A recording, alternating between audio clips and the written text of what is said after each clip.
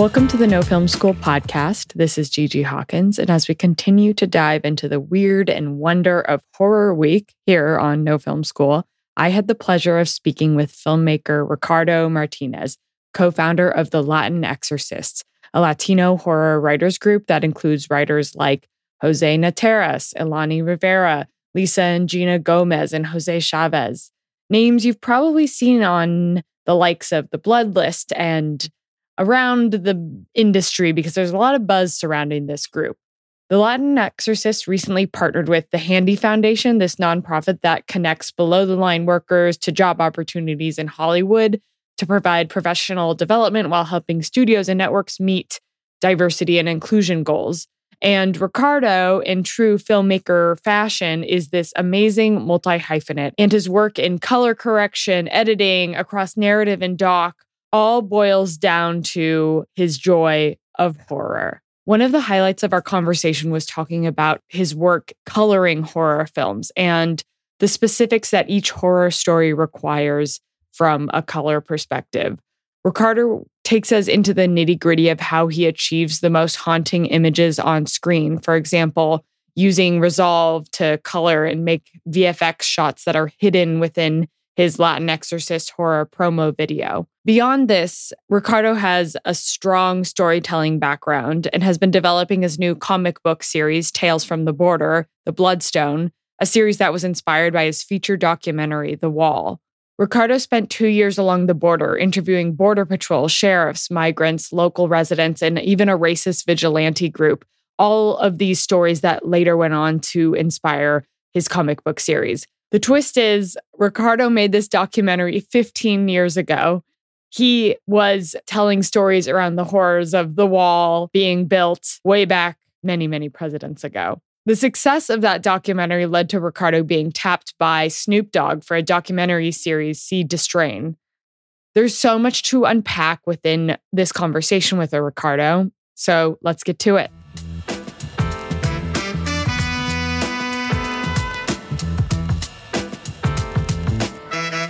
Another day is here, and you're ready for it. What to wear? Check. Breakfast, lunch, and dinner? Check. Planning for what's next and how to save for it? That's where Bank of America can help. For your financial to-dos, Bank of America has experts ready to help get you closer to your goals. Get started at one of our local financial centers or 24/7 in our mobile banking app. Find a location near you at bankofamerica.com/talktous. What would you like the power to do? Mobile banking requires downloading the app and is only available for select devices. Message and data rates may apply. Bank of America N.A., member FDIC.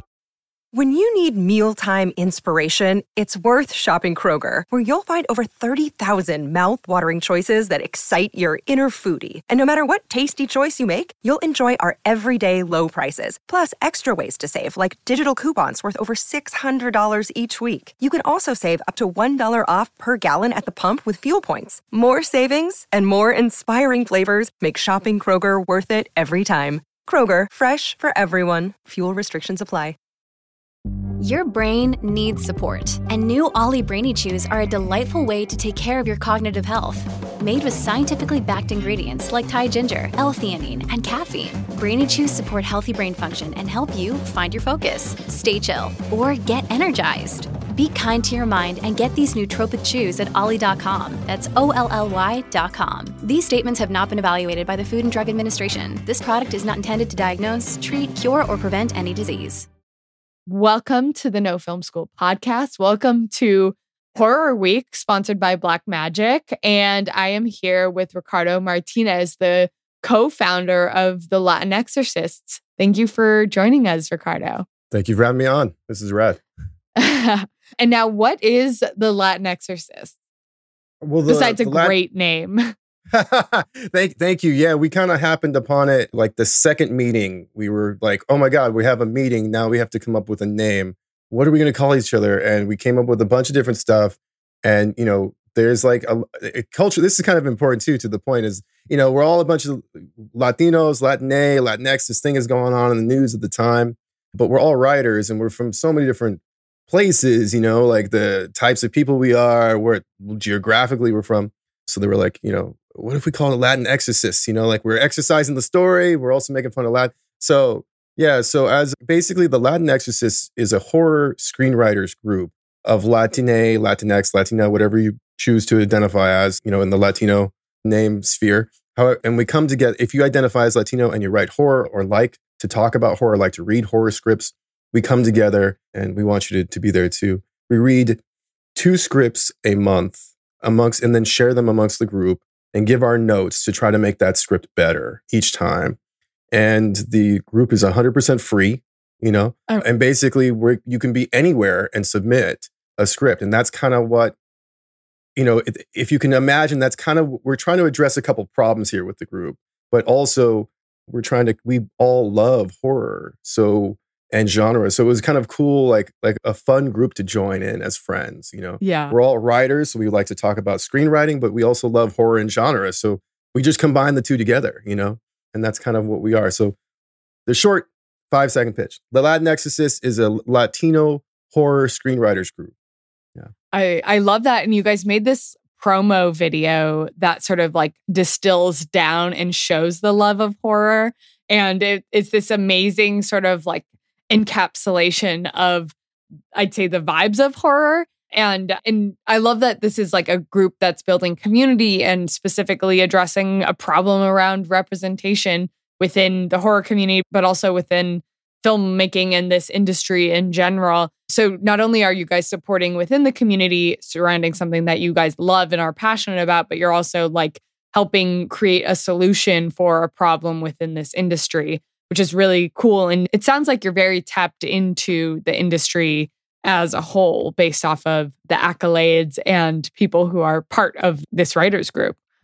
Well, it's funny you say that because, I never feel like I'm a part of like I'm always like, feel like I'm outside of that industry. But I think that what you're pointing on and highlighting is something that's recently happened that's really beautiful, is to see like all these people kind of come hear about the group and come to us and say, wow, like people within the industry have kind of started to, find us and say like, oh, you're into horror and you have writers and you're meeting for free. Like, tell us more. We want to know more. So we've gotten in the last month, more connected basically just because we came together, but I want to point out, we're all kind of feel like outsiders. I mean, that's who we're trying to like, appeal to is like, those people that don't really know what to do with their terrifying, disturbing script, and, just as a thing that happens kind of within us is like, you're a new screenwriter, you don't have a lot of money, you're not getting hired, right? So you don't want to really pay for the existing services that are out there.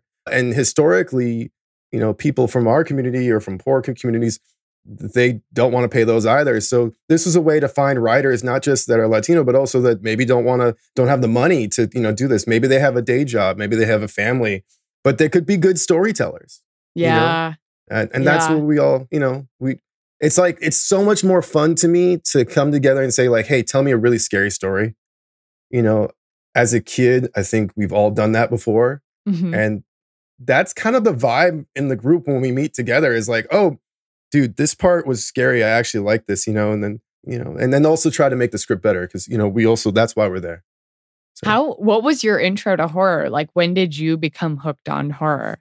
Oh, I mean, I am, a 90s, 80s kid. Well, we watched a lot of 80s movies in the 90s.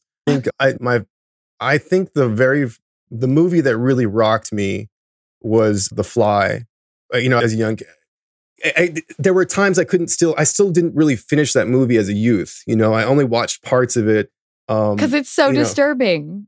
Yeah, the Cronenberg films really just wrecked me emotionally. We literally were just talking about it on the podcast that ran yesterday about practical effects and how it is so disturbing and so visceral and so human at the same time. Like the story itself, it's like the horrors of obsession with career and isolation and not finding love and becoming a monster yourself. Like what a great film to have been such an influence on you early on. Yeah. Also Hitchcock. My mom was a big fan of Hitchcock. And so I watched The Birds as a young kid and it just blew me away. Like I said, like my mind exploded. I was like, oh my God, there's so much to do within this kind of storytelling. So like The Birds, and I didn't quite watch Psycho. I think I watched it on TV when it was edited because there's some stuff in there as a kid. RoboCop really played to me as a horror movie, in a lot of ways, like losing your body again and, watching your family die and, it's just, it's just a lot of terrifying stuff. I mean, well, his family doesn't really die, but he like loses his family at the same time. Yeah, which is horrifying. Yeah. There's that one scene in there actually that really scared me. And if, I don't think he intended it to be this way, but when they're killing Murphy in RoboCop and they're like laughing, and as a kid, there's something about that scene that really like was like a bully kind of thing going on. And, where the guy's like, does it hurt? That moment really just, right ear, burrowed in my head as a terrifying thing, and so there's a lot of, I could keep going, Day of the Dead, Dawn of the Dead, Yes. How many other ones how long do we have?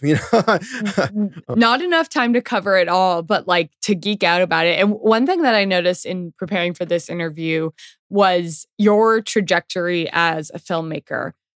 I guess was it 15 years ago that you made The Wall? Oh, man. The Wall being a documentary about the wall that how timely it was at the time and also before its time as a culture. And now this documentary about, the wall that Bush built between the US and Mexico and the border crossing and the horrors of that, which you have then taken into a horror universe, your learnings and your discoveries of that. Now you're exploring through a comic book series the horror of that reality and using horror as a way to tell that story, which I think is probably just a great example of like how the LatinXorcists create space for a community to explore the horrors of reality through horror, which lets us explore things in a very different way. Yeah, thank you. So to give some little backstory, in 2006, I saw stuff online, and in the news and heard my friends say really bizarre things about this this really abstract concept of building a fence along the US-Mexico border. And I ran down to Texas. I knew there was a story there that was way more complicated than what was in the media. And it was very abstract. It was beyond something I could kind of comprehend. They're just going to build a big wall.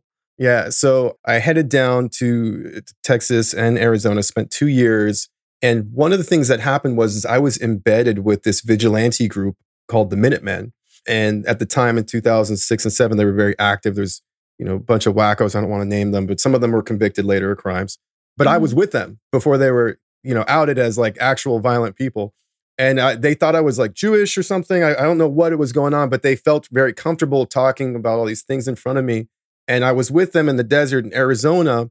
And we were in the middle of the night and there's like, mucho culebra, all these like snakes and there's scorpions and there's the cactus make everything hurt on you.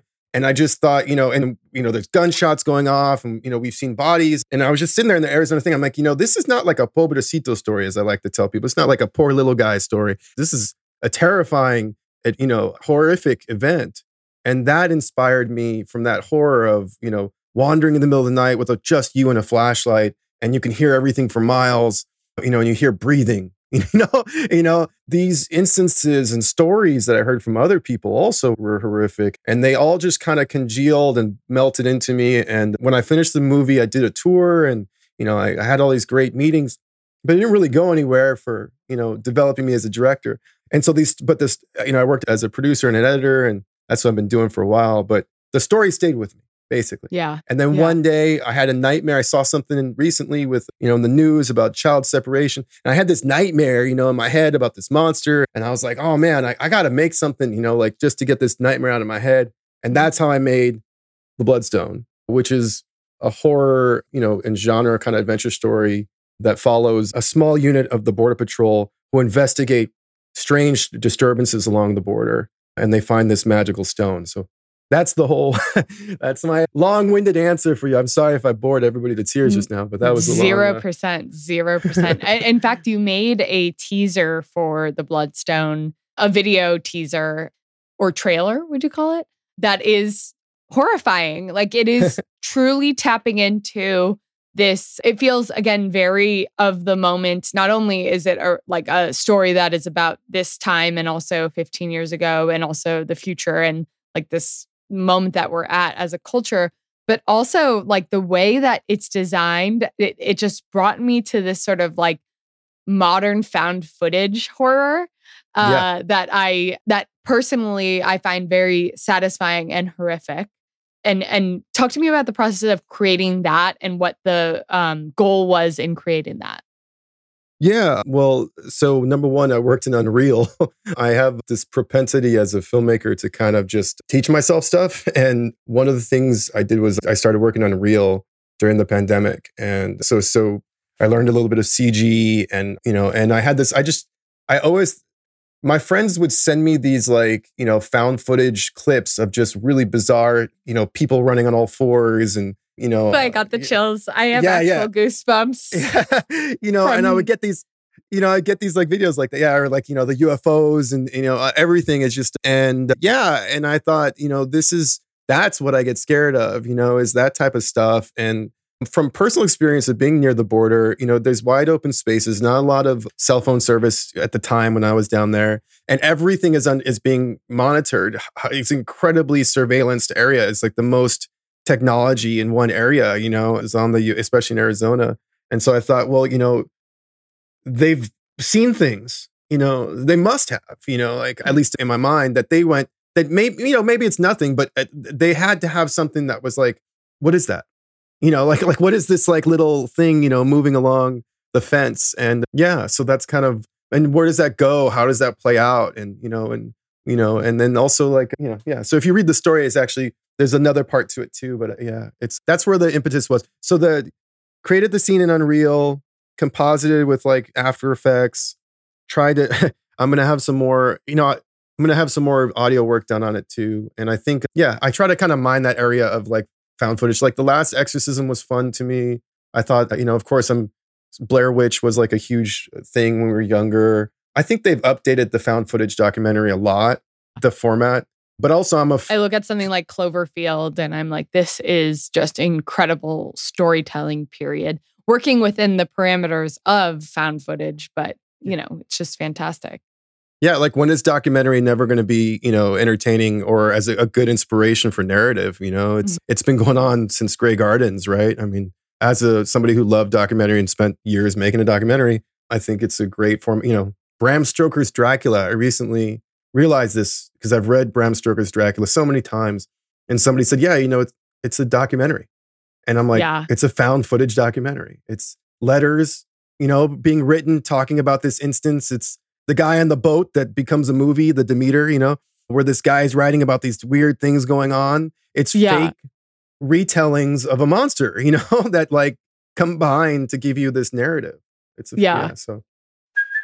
Hey, it's Kaylee Cuoco for Priceline. Ready to go to your happy place for a happy price? Well, why didn't you say so? Just download the Priceline app right now and save up to 60% on hotels. So whether it's Cousin Kevin's Kazoo Concert in Kansas City, go Kevin, or Becky's Bachelorette Bash in Bermuda, you never have to miss a trip ever again. So download the Priceline app today. Your savings are waiting.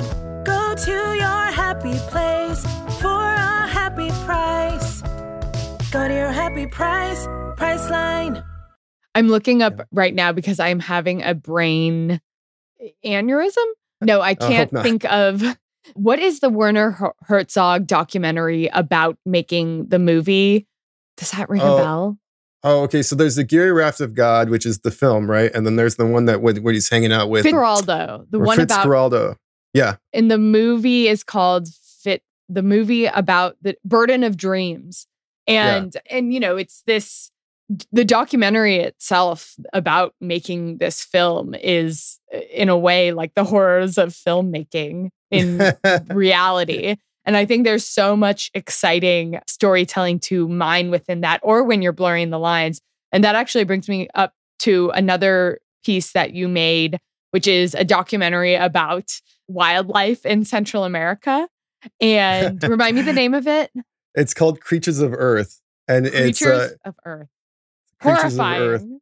Oh, I'm glad you checked it out. Thank you. Yeah, I'm laughing. I have to watch it because sometimes I laugh when people are like, dang, that thing you wrote is scary. And I'm like, well, yeah. And I like laugh because I'm like, yes, like it worked.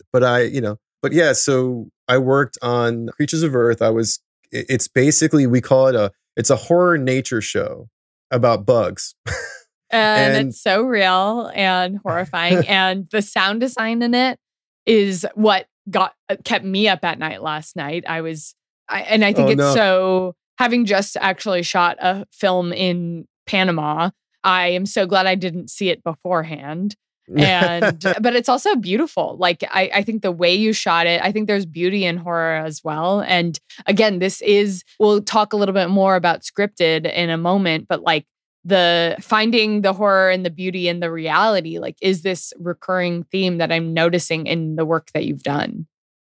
Wow. Thank you. Thank you. I'm working on accepting compliments and I appreciate that. I think, the Creatures of Earth, number one, I want to point out was scripted. Yeah. So there are animals, we're working with live animals, but in order to make it happen, we shot little. So basically the story of Creatures of Earth is that one night in the jungle, a baby tarantula has to survive. All of the things that eat and love baby tarantulas, they're actually something that everybody wants to eat. Delicious. And the thing, when I got pitched this project from All 3 Media, and sorry, I just dropped my head. All 3 Media and Mike Clarkson came to me after seeing Citadel Scavenger, actually. And so they were like, hey, you work with green screen, you can work with all these different effects to achieve a shot. You're kind of like a Swiss Army knife, whatever, and so do you think you could do something like this? And I said, sure. We can do a story about a little bug being hunted by other animals, but we're going to have to storyboard everything. And because every single shot is a macro photography or a composite shot. So, so what I had to do, because the tarantulas are actually the size of like a fingernail when you really think about it. So we composited them we built a set. We built a set in my garage with trees from South America and then put blue screen behind it. Yeah. And so the whole thing had to be storyboarded so that because sometimes the animals are not going to do what you want them to do. Yeah. And so you have to figure out like, okay, well, I need it to look right, and then I need the other animal to come running towards the camera, and then I can get green screen so it was an incredible process to figure out, how to pull these things off and to get it done. Hopefully people who hear this can check it out. The pilot was a tremendous experience for me and we loved it. There was a brief moment there when it was optioned for a series by, I don't know if I can say it, but it was a pretty big production company. Yeah. And I met with like the head, this guy that had made Daywalkers. Is it Daybreakers? No, Daywalkers. What's the one with the vampire movie with Ethan Hawke? Daywalkers. But yeah, Ethan Hawke. So I met with a producer that was really excited about the short. Blood Simple? Blood Simple? No, it's like Daybreakers or something like that, as I want to say. Oh. He's in the future. Daybreakers. Yeah, Daybreakers. Yes. So one of the producers from... Wrong. Yeah. And wrong one Ethan. of the producers... yeah, wrong Ethan. No, it's Ethan Hawke. Yeah. Yeah, so we met with one of the producers from there and he wanted to commission it for a series. And we were really excited about kind of developing that. And then the pandemic hit. And actually, he went on to make that vampire movie with Renfield. We produced Renfield. Yes. Yeah. We actually interviewed Chris McKay, the director of Renfield, earlier this year. I had so much fun with that movie. Like, I loved the action. It was a little bloody. It was a little too bloody for me. But like everything else about it, I was so into. And I am obsessed with all the actors in that movie. Especially Brandon Scott. Nick Holt. Yeah, Nicholas Holt. Yeah. What a cutie. What a little... Yeah. No, he's great. He's great in a TV show called The Great.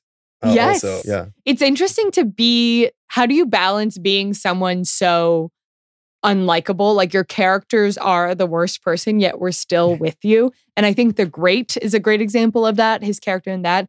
Even his character in The Favorite, like I'm like, you guys you're despicable. And that's right. He's in that too. He's great in that. This guy has turned into this little genre prince. But anyway, I digress. So you really had this great momentum with the project. Yeah, with Creatures of Earth, it turned out pretty well. It ultimately fizzled as shows do. There's 1,000 ways to die in Hollywood. but the process was great and I met a lot of people. The shooting taught me a lot of techniques about green screen, about, just compositing in general, and kind of gave me some more tools for my future projects, Like now, especially that kind of armed me for Bloodstone. It did make me think a lot about sound design, because those types of projects with animals, another thing that they don't tell you when you watch shows on Nat Geo is a lot of that stuff is MOS, which is an old term now, I think, without sound. Basically. Yes, a very film school semester 1 term, because it's like, we're all going to make something and there's no dialogue, and all the kids are like, what? Their brains explode. Sound is super important, especially with horror. We talked about this within the group as well. Sound design. Yeah. When I made Citadel Scavenger, it was another thing where I realized that making sounds yourself is actually a lot of fun and a cheap way to boost up production costs. Yes. And anytime you see anything on screen, especially in a genre piece like horror or sci-fi, you should have a sound with it, and the layers of sound. And it was just a great rabbit hole to go down. Yeah. That's something that stands out a lot in your work. And ironically, my MOS short from the 1 year of film school I did before I dropped out was a horror comedy called Eat Your Greens, where Kale comes and attacks a girl who didn't eat her greens. And we got to actually, we played a lot with actual Kale to make the sound of this creepy, slithery kale monster. And it was so satisfying to hear it come together, the crackle and of kale. Yes, kale does make a noise and it has a very specific sound. And that was something that I noticed in everything that I've seen. So when you're working with within the writers group, how do you actually talk about sound when it comes to your stories? Are you saying are you including it in the scripts? Are you guys giving that feedback, or is that something that you're just kind of aware of and you have on your radar? Yeah, I think that's more of a production and or editing kind of issue, that's more of the production design I would kind of go into as well. It's not something we discuss much in script unless we're talking about how a script reads. Yeah. We talk a lot about dialogue in the group, and the great thing about being in a free horror screenwriters group is that you can read and just say whatever you want about how it made you feel. Yeah. We're not guarded in that way. And we create a safe space. We don't record it, and so, we can say something like, that dialogue just doesn't sound right. It just, for the character, doesn't sound right. It doesn't come out of your mouth correct, really well. And we do also have writers that, are masters of this stuff, So in the group, we talk about dialogue. We talk about how something reads and feels when you read it. And that has to do with sound, So that's kind of the things we do. So you guys definitely, you have touched every part of production. You've directed, you have a very accomplished color career as well. And when you're working within the writers group, how do you use that knowledge to support writers or people who may not be as familiar with the post-production process? Well, thank you for saying that. Again, it's hard to take compliments. Take them. You get them. You deserve them. I'm not in the group to tell people that I have all this experience. I'm in the group to help people, telling them by what I think about the writing. And then if I don't like it, to give a suggestion of how to make it better. One of the things that we want to do in this group is dispel, the barriers, dispel these kinds of layers or levels that people are at. I love this line. This is so silly. I'm going to quote Ratatouille. Do it, please. But it's not everyone can be a great artist, but a great artist can come from anywhere, And I think that that's exactly the viewpoint that I have in the group, that we have in the group, that you could be a mom working in the Midwest with, and have this amazing script that you're sitting on. And the problem with Hollywood right now is that we have no way of finding that out. And we want to give you a way to find that out. That's what we're trying to do is, there are incredible writers that are just trying to get people to read their scripts. Yeah. And so I don't come into that group thinking I'm anything other than an equal to the stranger that's sitting across from me from the screen, because that person may blow my mind in the next 5 minutes. And they have. We've had some great scripts, if I don't may be so bold, to say like, we had this great script, Salvador Dali by Brandon Burkhart, it was like a family that's trying to live with a terrifying doll, like it's like a comedy horror. But we had a great script from Jose Nateras, who was on the Blood List. We just get, I'd say Marco Soriano has a Yidi script. There's people I've never heard of. Sarah Atayan, this writer, she's Middle Eastern and Hispanic or Latina.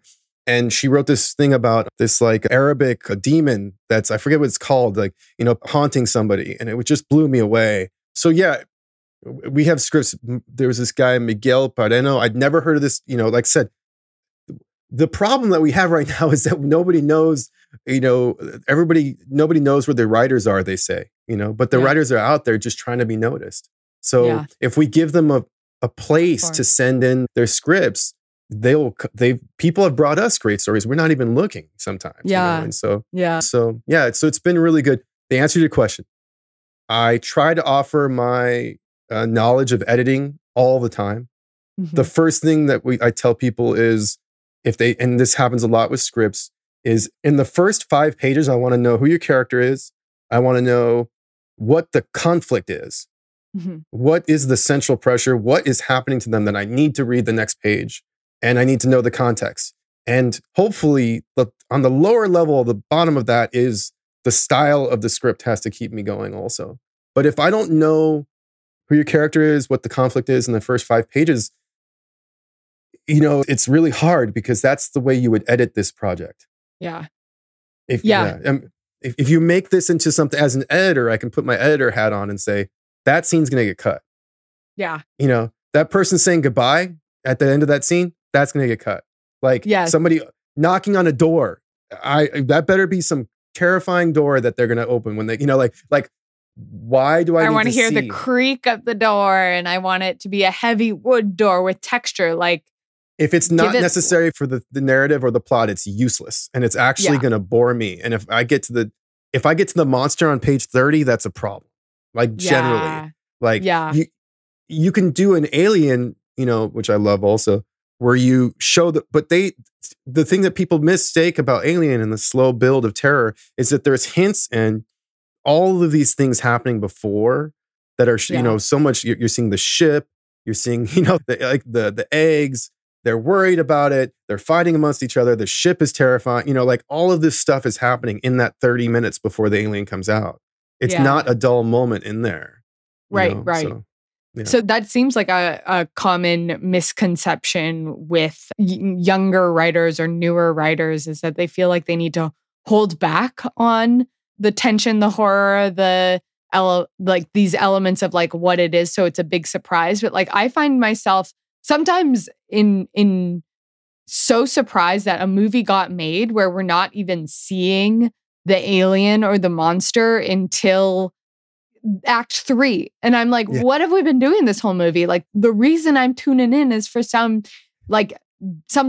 want to see the thing we can't see normally. And like, it's a bummer when it's holding back because I feel like it also limits the story that you can tell.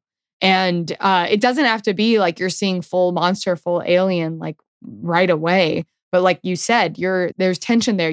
There's something there. And it's that like creating that gap and then filling that gap for the audience. It's so, so important. And every good monster story is not about the monster. The monster means something. It represents something. Yeah. And you find that a good monster story, the people are the most terrifying aspects in a lot of good monster stories. The Last of Us, is a classic example. Dead by, the Dawn of the Dead movies, these things, we're more worried about how humanity responds in these times in some of them. And that fear you can show right away, like this, this fear that, Pedro Pascal is not going to be able to take care of this girl, all of that stuff. Those types of things are out there. She also doesn't need his help, but by the way, once you watch the show, but that's how you subvert and Chernobyl I watched Chernobyl the other day and I was terrified when I watched this the first time, terrified when I watched it the second time. And the reason why is because he drives in the stakes from the very beginning of what's happening. You get this. Totally. So it's dread. And that dread is part of like the joy of horror, is like you're feeling this heightened thing that really, makes, paying your cell phone bill a distraction from that. There's still a lot of dread around that. And that's like why I think one of the reasons we turn to it for that cathartic release and to feel something. I love that you use Chernobyl as an example because especially, at this time, like I've been having a lot of anxiety around like the climate crisis and I'm like the horrors of this and like, many years in the making, but like, I'm like, that is great horror and it's just our reality. And I think there's so much that people can tap into around that dread that is in real life. Yeah, I think that's what I'm saying. We're living in scary times. I mean, this is a very scary, there's plenty of inspiration for things. And particularly if I may be so bold in, like immigrant communities or, Latino, I mean, the other, whatever marginalized communities that we've had in the past, they have a lot to be afraid of. And that's actually what I do. I do mention that sometimes in the group, and Jose, and Alfredo, my co-founders of Jose, the founder, have said is, use what you're really afraid of, dive in.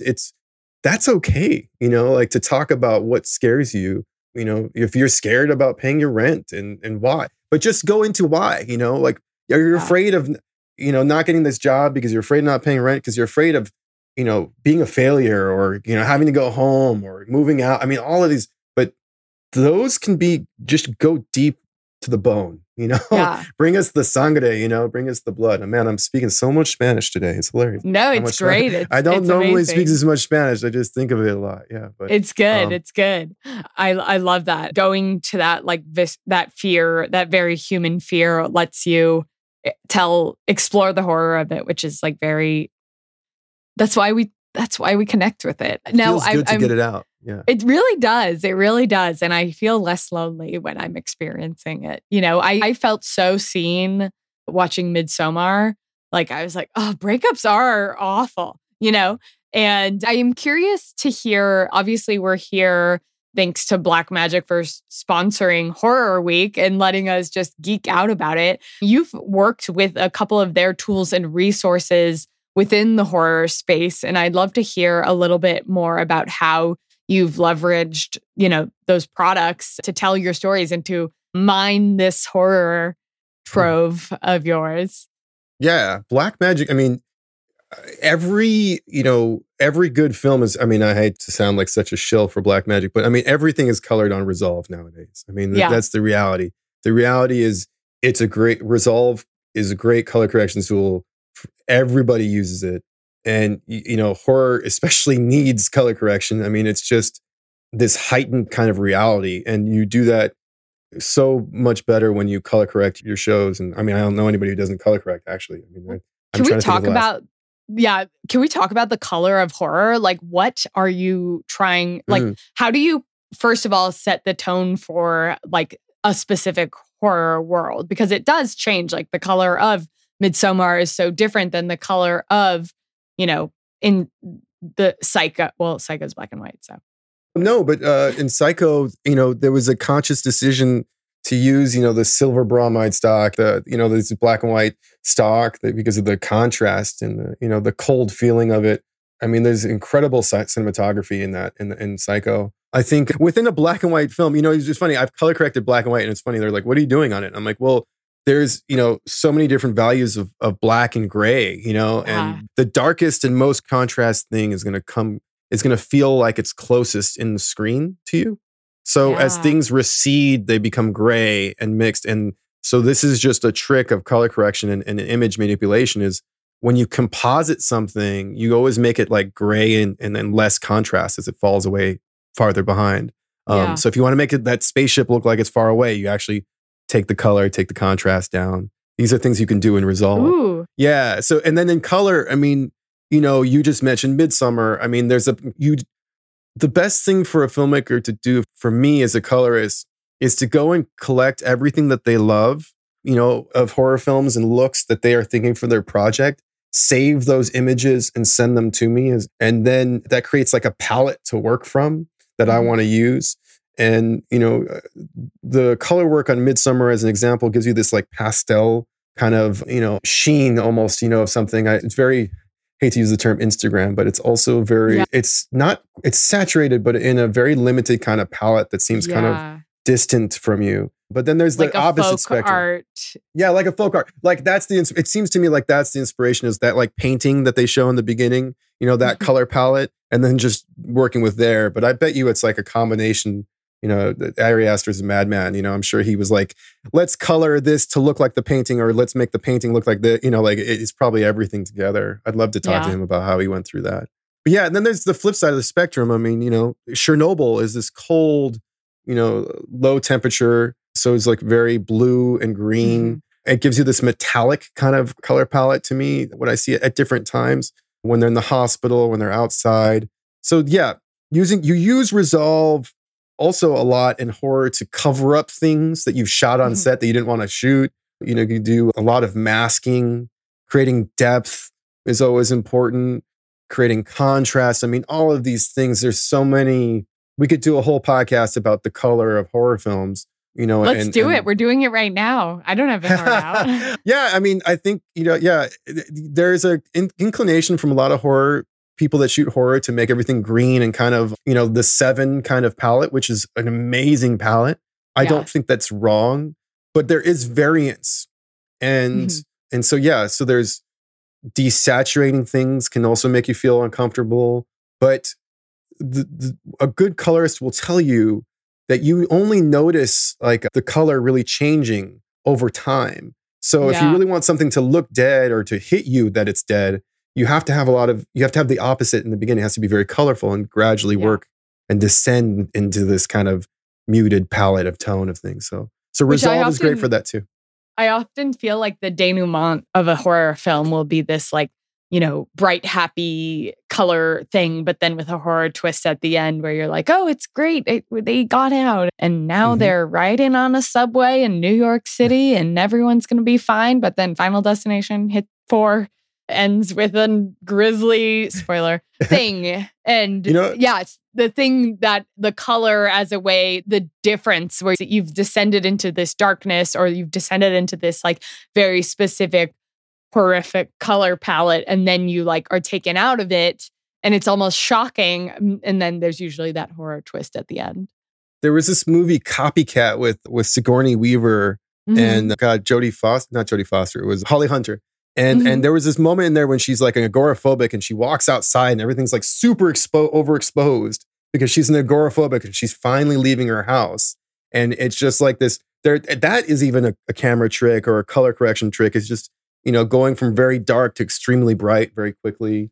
Yeah, I think there's a lot of Gone Girl was a good reference for color for a long time. People would send me Gone Girl. Zodiac is an amazing, color palette too. Muted, brown kind of thing. Yeah, I mean, I'm naming all these Fincher films. Obviously I'm a fan. But I think, there's horror can be so many different things. That's the joy of horror, is that, there's such a wide spectrum of types of horror and everybody has a different thing, and I think that's why I don't get bored of it. There's the Rob Zombie, carnival type of thing going on. That's incredibly different than, The Shining, and I think, also, what was it? There was a movie I watched recently, Blade.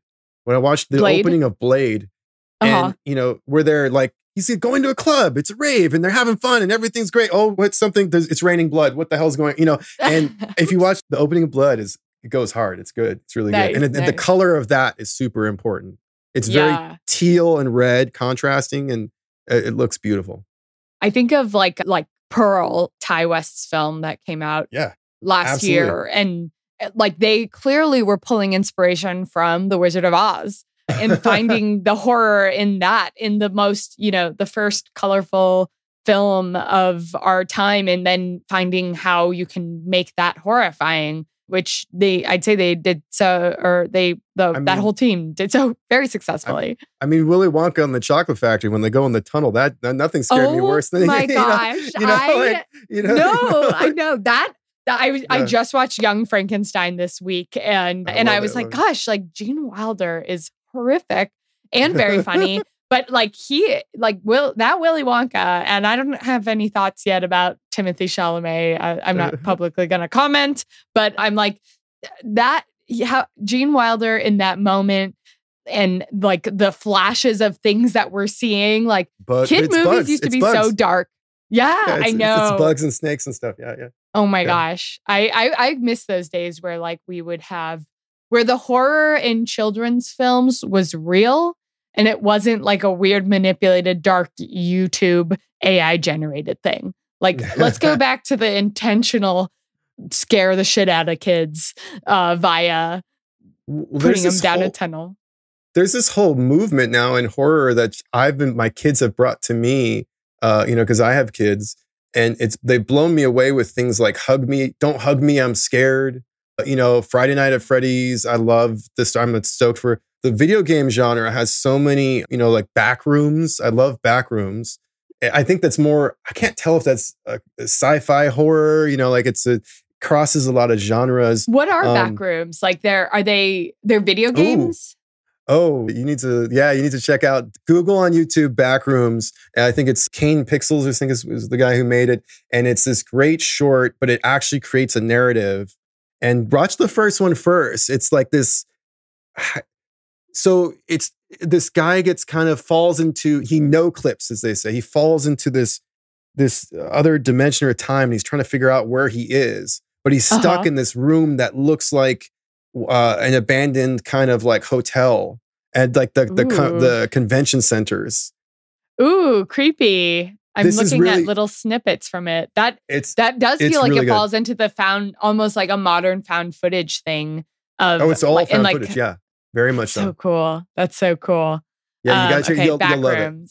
Do I have to watch it at night with the lights off?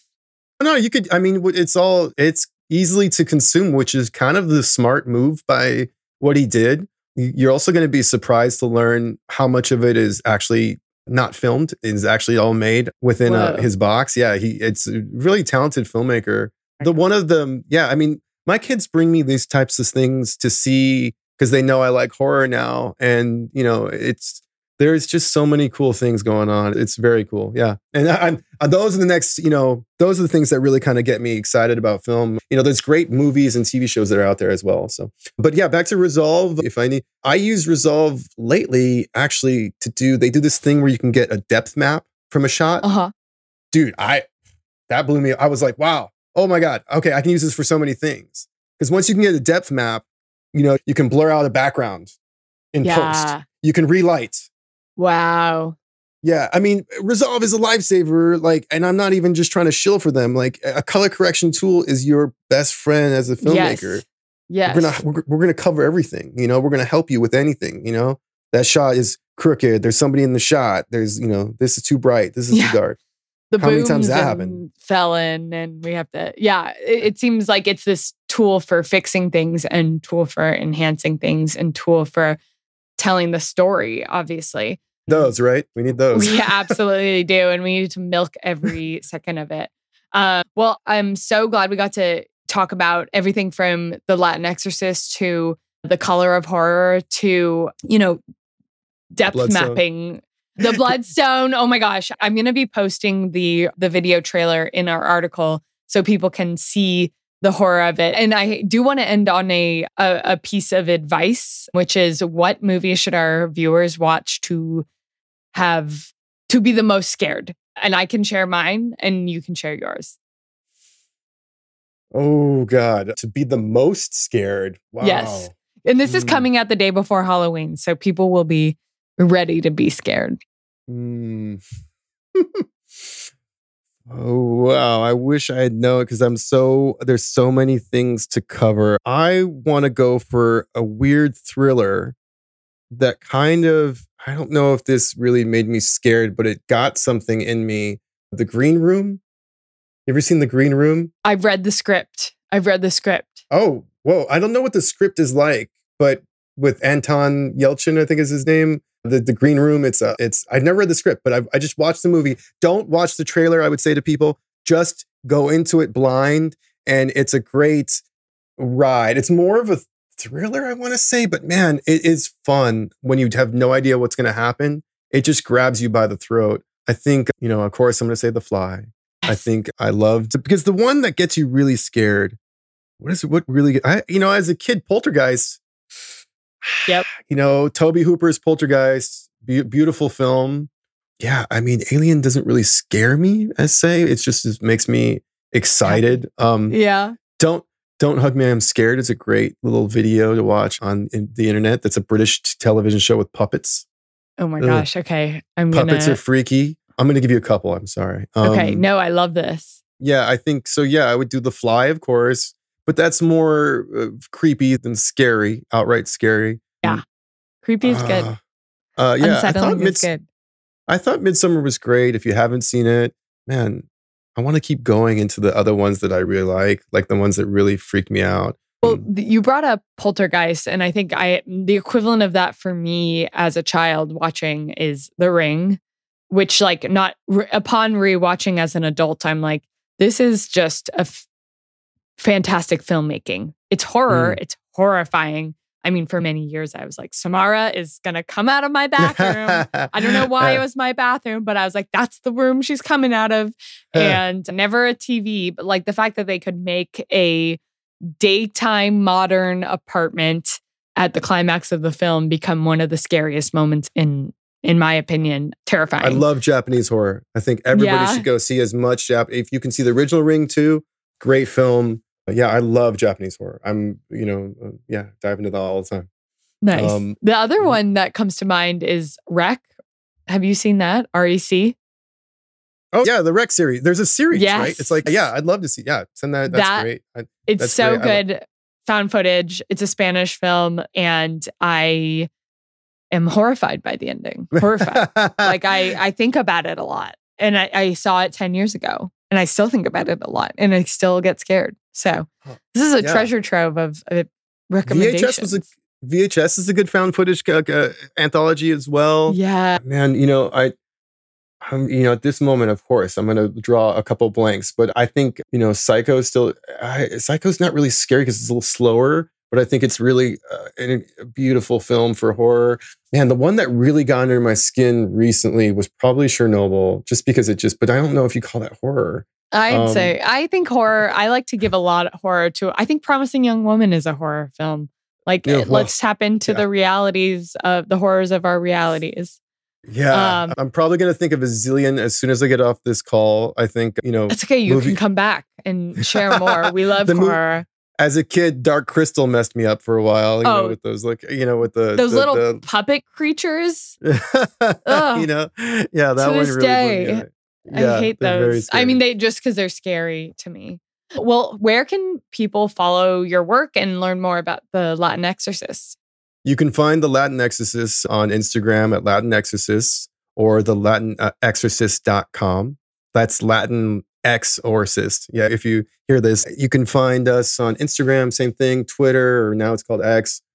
So we have a website, and you can always DM us. We're always looking for new writers that are writing horror. Please send us an email. We'd love to read some new people. It's free. You sign a little waiver, and then you come in the writer's room every once a month. We're always looking for new stuff, and Hollywood's looking for it too. So, for me, you can find me at ricardoamartinez.com.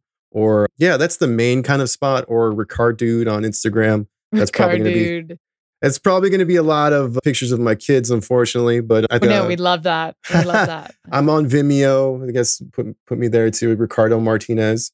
There's a zillion Ricardo Martinezes, so you're going to get the phone book, but you'll find Ricardo Martinez. Yeah. Nice. Well, thank you so much for joining us and for creating the joys of horror in this world. Oh, thank you for having me. I could talk for way too long about this stuff. Thank you, though. Thank you so much.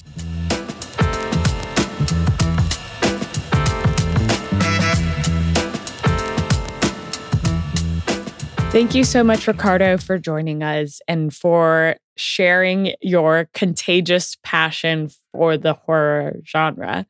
I loved getting into the weeds with you on the color of horror, and I love the space you're creating for communities that have been left out of storytelling for so long and filmmaking for so long to tell their stories.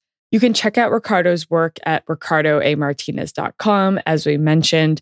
And really, this can be a rabbit hole of creepy, crawly things to watch on your computer as we gear up for Halloween.